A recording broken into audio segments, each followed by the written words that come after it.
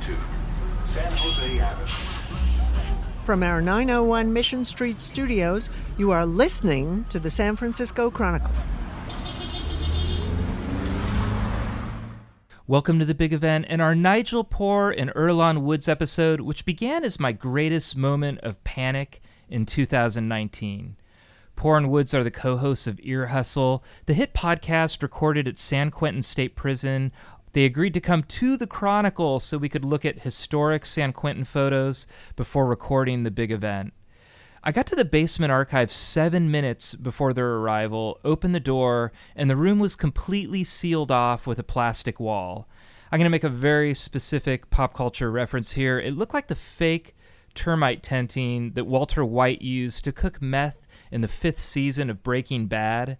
This wasn't a huge surprise. There's been a lot of construction in the basement lately. The Big Event's been recording in a temporary space, and I was quickly informed there's a zipper in the plastic barrier that would allow access to the archive. So I was still a little panicked and apologized for all the above, and then Poor and Woods put it in perspective. Paraphrasing now, they said, "Peter, we record in a prison. These accommodations are spacious." And that right there is why I still love Ear Hustle, now in the middle of Season 4. It's an enormous hit, millions of downloads, and the good news keeps arriving for the podcast. Woods, a former inmate, just had a sentence commuted by Jerry Brown. But the wonderful rawness of the production hasn't changed. Simple human stories, told from the perspective of present and former inmates, reflecting and overcoming the limitations of producing in a prison. If anything, the gratitude that Woods feels is just added to the simple beauty of the podcast. Here, Woods and Poor, during one of our lighter moments, talking about the photos Woods is taking of ice cream since he got out. Just going to the beach just because and just sit there and just chill, eat ice cream. When he first got out, when Earlonne got out, he got a better phone than I got, and so he has a really good camera, and he's always was sending me these pictures of him eating ice cream by the water. He was like, "Oh, it's just so beautiful." Just over here, so cool, so just, you appreciate the small stuff. Because, see, the crazy part is, when you're in San Quentin, I was in San Quentin 7 years prior to my parole, everybody like, why are they on the bay? Why do they get to, enjoy the water? We don't even see the water. They got 30-foot walls. You don't even smell the seaweed. But you know the water's out there, but you can't. You got to go like to specific spots somewhere in the prison to just look out and see the water. And you're only seeing it from a little window. Nigel Poor is a photographer who volunteers as an art instructor at the prison. We begin the episode by talking about some finds in the Chronicle archive and her early work at the prison. We also talk about the beginnings of the show, the changes for Season 4, and more on the show's adjustments with Woods on the outside. He took his first solo BART trip to the Chronicle newsroom, and he gives a fun review of the transit system. We're your concierge for culture in the Bay Area. I'm Peter Hartlaub, and this is The Big Event.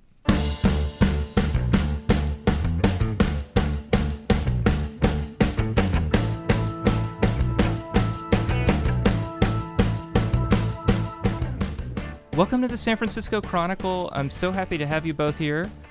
So glad to be here. Yeah, Thank I'm you. so glad to be here. Not only to be here, but to be in the archive room of the Chronicle is amazing. You get to see stuff that almost nobody gets to see.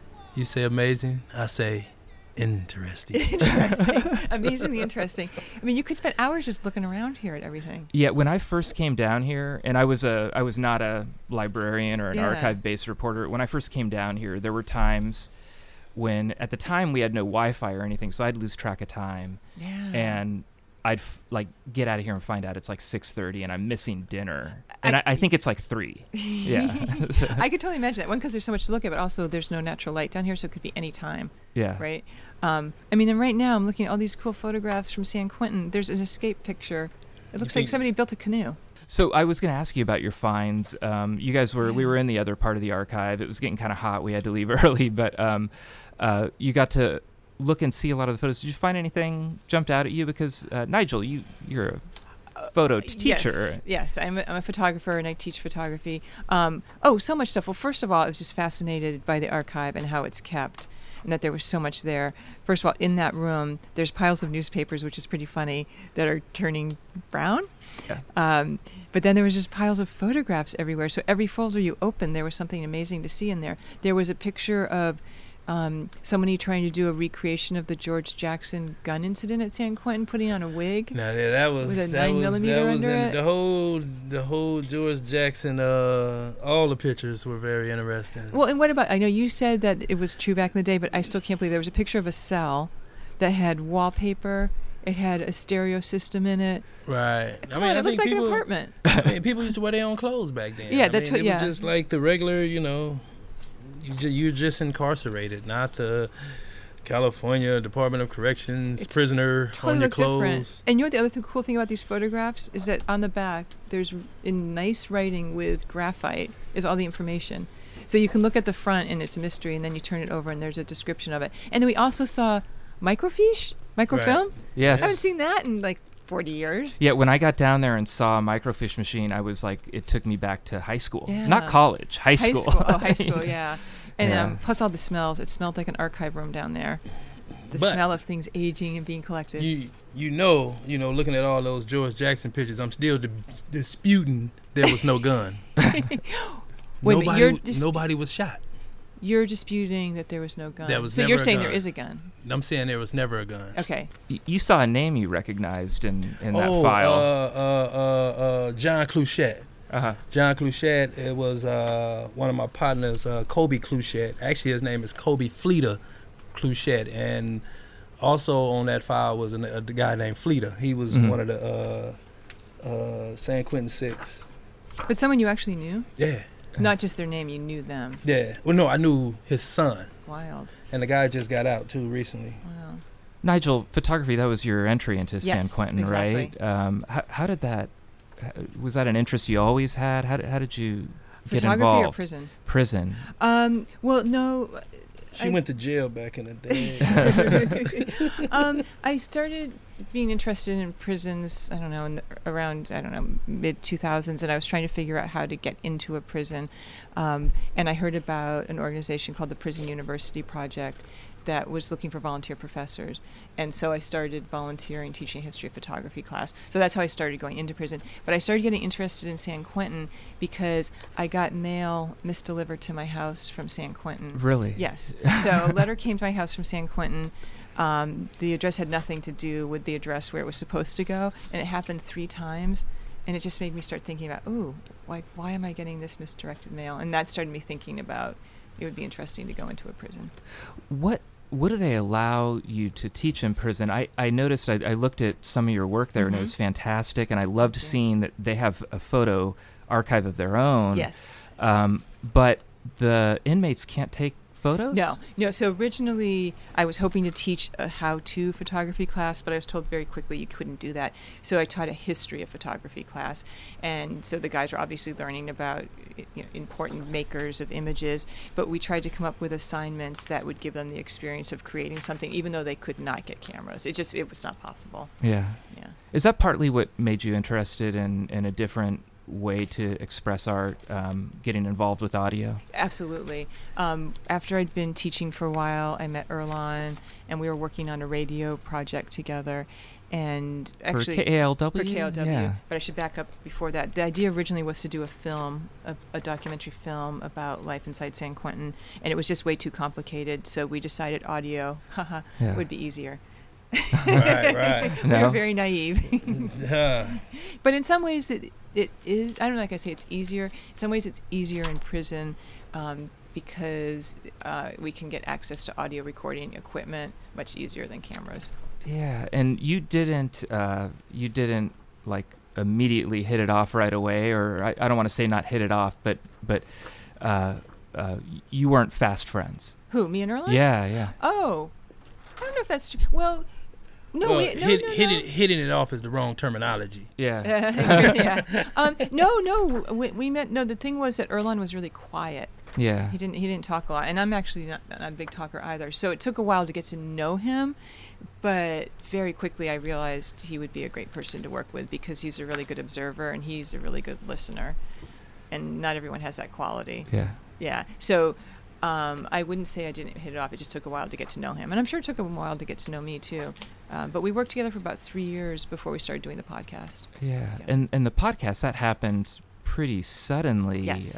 There was a contest. There was a contest. Well, as I said, we were working on the radio project together, and there were starting to be some problems, and I was getting kind of frustrated. And Erlon said, when she was getting frustrated, she was ready to throw in the towel, yeah. escape, hit the wall. Yeah, call it a day. And what did you say to me? I said, just give me 90 days, and I'll turn everything around. Yep. And she said, okay. Yep, She stayed, and we were able to turn it around. Yep, and in those 90 days, we decided to do it. We said we'd start a podcast and move away from the radio project. And Erlon didn't know what a podcast was, so that was fun explaining it. And I think his response was, "Oh, this is going to be easy." No, that was after I heard Snap Judgments, Yeah. couple of their stories, and I was like, "Oh, that's easy. You just sit down and talk to somebody. yeah. No editing, no nothing. Yeah, You just talk to people." How do you feel now, Erlon? Oh, well, it was not easy. You know, when you listening to, let's say, a 45-minute podcast, what you don't realize is it's probably like 6 hours of tape Yeah. that was condensed down to 45 minutes. So that's the hard part. Oh, yeah. That is the hard part. Well, and the other thing I always like to say is that when we came up with this idea, we were just going to play it inside the prison. That was the only idea, is to play inside for guys to hear. And Yep. then we heard about the podcast contest from Radiotopia and submitted it, and that changed everything. Yeah. Yeah. Or really quickly, as you say. appropriately, the PodQuest PodQuest. competition. Yes, Radiotopia PodQuest. How many people applied? So you had 1,537 people from 53 different countries, or should I say 1,537 teams from 53 different countries, and we made it to the top 10. Yep. Then the top 4. Then we took the spot. Then we won. And what's that moment like for you and the prison? I mean, were they Yeah. expecting it? Funny story. Yeah, funny story. So Lieutenant Robinson, when we brought the idea to him, he was like, we were already doing radio, so he was like, he looked at it, he was like, they ain't never did a podcast, they ain't gonna win. And then when we won, we were all like, can you swear when on we this got to the podcast? Yeah, you could swear. Well, I'll just look, put a little E on Okay. it. When we got to the top 10, he was like, oh. Yeah. And then when we won, we were like, oh, bleep. Now we got to figure out how to do this. Then now we got to figure out how to really make a podcast. Part of winning the podcast meant that Radiotopia was picking us up as producers, and they helped us produce the show, so they really taught us a lot. And they gave us an editor to work with, and without them, I mean, it wouldn't sound the way it sounds, that's for sure. How does that work? I mean, I don't know. I'm just a listener, and how does that work? Does it immediately become like a full-time job, or you have a lot of Immediately, things it going? became more than a full-time job. When Nigel is Jamaican. She has like 5 jobs. When Erlon was inside, it's not an exaggeration to say we worked 5 to 7 days a week, 8 to 12-hour days on it. I mean, I don't think that's an exaggeration. Nah, that's not. Yeah. From morning to late afternoon, late Yeah. night, going into the night, Because we could be there from you could be there from 7:30 in the morning to till 8 at night. 8 at night. And then So- on weekends from 2 to 8, and we used all of that time because we had to do everything inside the prison. It wasn't like we could email each other or Right. take tape out. Like everything has to be edited inside the You prison. you can't edit anything outside of the. Everything No, has because to be everything there. has to be approved by Lieutenant Sam Robinson, which is the public information officer, and he has to approve everything, every word, Yeah. because his whole job is public safety Yeah. and making sure nobody is misrepresented. Yeah, so imagine if you have 6 hours of tape. It's like you got to be in there listening to all that and editing it. And since we didn't really know what to do, everything took us probably 5 times as long as it would take people. Remember, who we had didn't know how experience. to use our editor? Yes, I do remember that. Yes, there was so much we didn't know. We've learned a lot. But one of the things I think that's good about that is when you go into a project not knowing, you don't know what you can't do. Do you know what I mean? Like, so Yeah. you're not hemmed in by what might be the rules of podcasting, the rules of photography, whatever those are. It let us really play and come up with, I think, our own sound. I'd like to think that. I went back and listened to my favorite episode from the first season, and I'll tell you that at the end of this episode. But it didn't feel that much different. The general vibe was the same. Did you guys get into that groove right away? And was there an episode or a moment where you realized, this is working? Do you want to go first? No, I'm gonna let you. Okay, so when we started the podcast, there were a few things that we wanted to do. We knew that Earlonne and I wanted to host it and have banter come in and out of the show. We knew we wanted to use the sounds of the prison. We knew we wanted to make use of lists and yard talk and all this different stuff. So, and use a lot of music. And none of those components have changed. I think they've just gotten better. And for me, one of the things I love about doing it is working with Earlonne in our relationship. And although the podcast isn't about us, we are the escorts through it. And I like to think that's part of what makes it work, because we really enjoy working together. Yeah. It was hard. But do you think it sounds... I think it sounds better, but I don't think the components are that different from when we started. And I think so it was interesting, us just sitting down, having conversations, and then figuring out how we were going to stay structured in the story, from, I guess you could say, actuality to banter to connecting them to continuing to go and to make it real compelling. Me personally, I'm still learning, but I think we just sitting down, just having conversations. I remember I thought that's what it was about, us just having conversations. Then we go back and edit, and what's the best we keep. Yeah. Are there a lot of rules early on? I mean, I certainly noticed early on. I thought as a listener, I was going to be hearing, crime stories, and that's not what it was. I was hearing people stories, and it was all very interesting because it's a world I didn't know, but it was about the people. Yeah. Was that your decision from the beginning? Well, I would say from all the artwork that I've done over 30 years, I've always been interested in everyday life and overlooked things and using humble materials. And I think the everyday is the most interesting. So Earlonne may feel differently, but from my perspective, I wanted to do stories of everyday life in prison. I didn't want to get into crimes. I didn't want to get into if someone's guilty or innocent or policy. That's for people who think differently. For me, it's about the everyday. And so that was one of my guiding principles. Well, no, I mean, that's the most, I think you say the humanizing part of it, people hearing about other people that they may have, let's say, lived a certain life, but they didn't go to the extremes with it. But this person over here did, or, this person made a bad decision in their life, and the average person might be like, ooh, I was like a block away from that, or I could have made that decision if I didn't get out the car, or whatever the case may be. So I think we just gave a lot of people things to think about, and me personally, I didn't even know that people on the outside didn't really know that much about prison or people inside, because it's like usually when you commit a crime, you're probably on the news, you're in the courtroom, and you sentenced, and that's it. Yeah. So people always look at you as that person that was sentenced, and that was it, the crime, and that's it. They don't pay attention to your growth as you go. 5 years, 10 years, 15, 30, 40, people change. So I guess when us telling those stories, people finally seen the change in people. How did the feedback change things or affect you? I mean, this show was an instant hit, and now you've got a bunch of fans, and they're telling you what's going on. Is there a balance between trying to entertain people and give them what you've been giving them, and also grow creatively and keep with the foundation of what you're trying to do? Yeah. We got a word for that.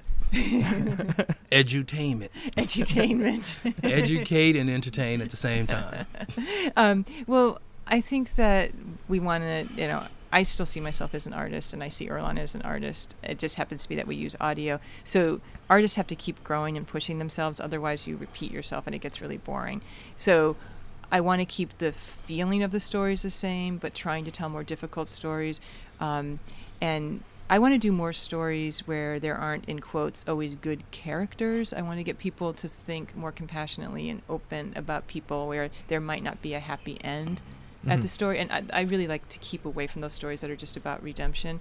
But one thing, when Earlonne got out, one of the things I was worried about was that now, well, working in prison, there's so many restrictions, and sometimes you can work really well creatively with restrictions. And then when Earlonne got out, I started thinking, well, we can do almost anything we want now. And is that going to be good for the show or bad for the show? And so I think that's what we're trying to figure out this season, like how far can we cast the net and still keep the stories really personal and about everyday observation. Well, let's talk about that. Season 4, big change before season 4. Yes, huge. You're sitting here with me, Earlonne. So, I escaped. Legally. Jerry Brown, sorry if I get the terminology wrong, commutes the sentence? Well, we got to give him his respect. The Honorable Governor Jerry Brown commuted my sentence, yes. Yeah. I applied for a commutation about a year prior. Had you been thinking about that in years before? When this podcast started, were you guys sort of planning for that possibility, or did it happen kind of suddenly? Nah. It was more of, so when you're in prison, you end up taking like self-help groups and you start volunteering to be in transformational healing circles where you're sitting with survivors of crime, offenders, politicians, prosecutors, all kind of stuff. So you're having these deep conversations. So, and the individuals doing the work. So a volunteer that was there that used to come in, she was just like, man, you know, you doing all the work, you know, you should consider filing a commutation. Mm-hmm. And, you know, when you think of commutations, you think of like someone on death row getting a stay of execution, or, you know, you don't see people getting commuted. That's like one thing you don't see. Everybody else hope on habeas corpus, if it'll work, if your appeal will work, which you never really see nobody successful in that either. So when I submitted it, I had no expectation, but, you know, hey, might happen, might not. But when I submitted it and received an interview from the Board of Prison Terms, which is sent by the governor's office, I was like, oh. Because when we started working, what was the year where you would go up for parole? It was like 2028. 2028. Because I mean, I used to really think about that. 2028. How old are we going to be in 2028? You know, it was far away. Yes. So, and you know, I had a life sentence under the California 3 strikes law for attempted second-degree robbery. It was my second time in prison, and I had 31 years to life, plus 26 years to life. So, with a sentence like that, and you get to prison and you look around and you see lifers ain't going nowhere. Yeah. It's like, wow, you know. And I think up until the point Governor Jerry Brown came in and put the executive officer, Jennifer Schaefer, in the Board of Prison Terms. Mm-hmm. That's when people start really following the law. Yeah. Because prior governors weren't following the law. They were just locking you up. If you took a life on my watch, you're not getting out on my watch. That was the stance from Pete Wilson, Schwarzenegger, what is his name? Brown? No. Gray Davis. Davis. Gray Davis. Yeah, but Gray Davis didn't let anybody out. Yeah, but I want to just jump in here. Like, Earlonne did not take a life. Yeah. He just said, if you take a life, you shouldn't get out. But he didn't take a life. It was robbery. No, but that was their stance on just parole. Yeah. Period. Yeah. You know, and Yeah. now they've changed that. So, how much are you thinking about? You've got this big transition to make, and the show's got a big transition to make. And how do you balance those two things? You know, for your health and future, and also this big change that has to happen with the show. I'm going to let Earlonne answer that first. Well, I wake up every day and enjoy my life, you know, and like countless of other people, I head to work in the morning, and when I get there, we figure it out. Yeah. And then when I leave, I'm done. Really? I think you're working later than that. Like we had made a lot of plans for this podcast when Earlonne was inside, regardless of him getting out or not. I mean, we really have always talked about this is building our empire, right? Yes. And so it was going to happen whether Earlonne was out or not. It's just now so much more joyful that he's out, and we can like do these things together. We can travel together. We've been to New York, Milwaukee. We're going to be going to Chicago, and it's really that makes it really beautiful. It takes a project that really was. And where we close to my going heart. when we leave here? We're going To to the the Italian consulate. to see if I'll be able to travel to Italy. Yeah, Oh, for a lovely. conference that we're going to do Oh, good luck together. with that. Yeah. So every day is an interesting challenge. Every day, I'm enjoying every day, you know, because it's for me, it's a newfound freedom. Yeah. You know, it's a appreciation of small stuff. It's just going to the beach just because and just sit there and just chill, eat ice cream. When he first got out, when Earlonne got out, he got a better phone than I got, and so he has a really good camera, and he's always was sending me these pictures of him eating ice cream by the water. He was like, oh, it's just so beautiful. Just over here, it's so cool, so just, you appreciate the small stuff. Because, see, the crazy part is when you're in San Quentin, I was in San Quentin 7 years prior to my parole. Everybody like, why are they on the bay? Why do they get to, enjoy the water? We don't even see the water. They got 30-foot walls. You don't even smell the seaweed. But you know the water's out there, but you got to go like to specific spots somewhere in the prison to just look out and see the water. And you're only seeing it from a little window. It's funny because you came here, you're talking about this, and you came here, and most people, we bond in the Bay Area complaining about our public transit. And I think you had your first BART ride today? My first solo BART ride. First solo BART ride. And I've been out 8 months. And you were talking to me about it like it was with the inquisitiveness of someone who just, went on their first amusement park ride. Yeah, it was interesting. It's like you got to stand, you got to sit. People, it was, I'm getting used to it. I wanted to go to sleep. Yeah, but I just didn't want to miss. I didn't want to miss my. Exactly. I'd ended up at the airport. Well, plus, do you notice when they announce the stops, it's really hard to hear what they're saying? It wasn't. Okay. The only part that was trippy when the thing stopped in a tunnel and it was like, we got a medical. I'm like, what? I know. You're under the bay. I'm like, how long is this going to take? Is the earthquake going to happen while we waiting? Yeah, ugh, scary. So this season, I wasn't sure what to expect, and I was really pleased that you have some new Yaya in New York. In New York, yes. New good dudes. New co-hosts. So they're inside. Additional co-host. Yeah. Additional new co-hosts. And you're on the outside and telling stories on the outside. But I think the tone, I feel like it's changed a little bit. Like maybe it's a little more complicated. I noticed a couple of the stories are more open-ended. Not everything in previous Ear Hustle was a tidy resolution, but there's a few here that it's very open-ended and maybe a little bleak. Am I imagining this? Or? I think he's talking about Ronnie. Yeah, a Stockton meth addict who Yeah. got out and struggles with his drug addiction and wants to get treatment and can't. It's really hard. But I want to go back to what I was saying earlier. Like we want to tell realistic stories, and real stories don't always end beautifully or the way we hope they would. And so we have to get used to telling painful stories. And also, we want people to understand how hard it is when people get out of prison. Earlonne got out, to my mind, in an unusual situation in that he had a really good job waiting for him. He had a place to live. He had a good support system. He also has his family. That's not what a lot of people have when they get out. Nah, a lot of people don't. So it's two things that are important, but it's really three, but it's two. Job and housing. If you have a job and housing, everything else is something else. You can make it work. And the third one is transportation. If you have transportation, you're independent. You don't have to wait on people or try to figure it out. So I was fortunate enough to have technically all three. Yeah. Well, in terms of like not knowing what's going to happen with people, the other opportunity we'll have as the seasons go on is to be able to catch up with these people and report back. So we will get to follow up on people who may seem like they're in very bleak situations. But I think most people that get out of prison, most people that I know that's getting out of San Quentin tends to pretty much live a cool life, a successful life after they leave, And then some things happen like Ronnie. Yeah.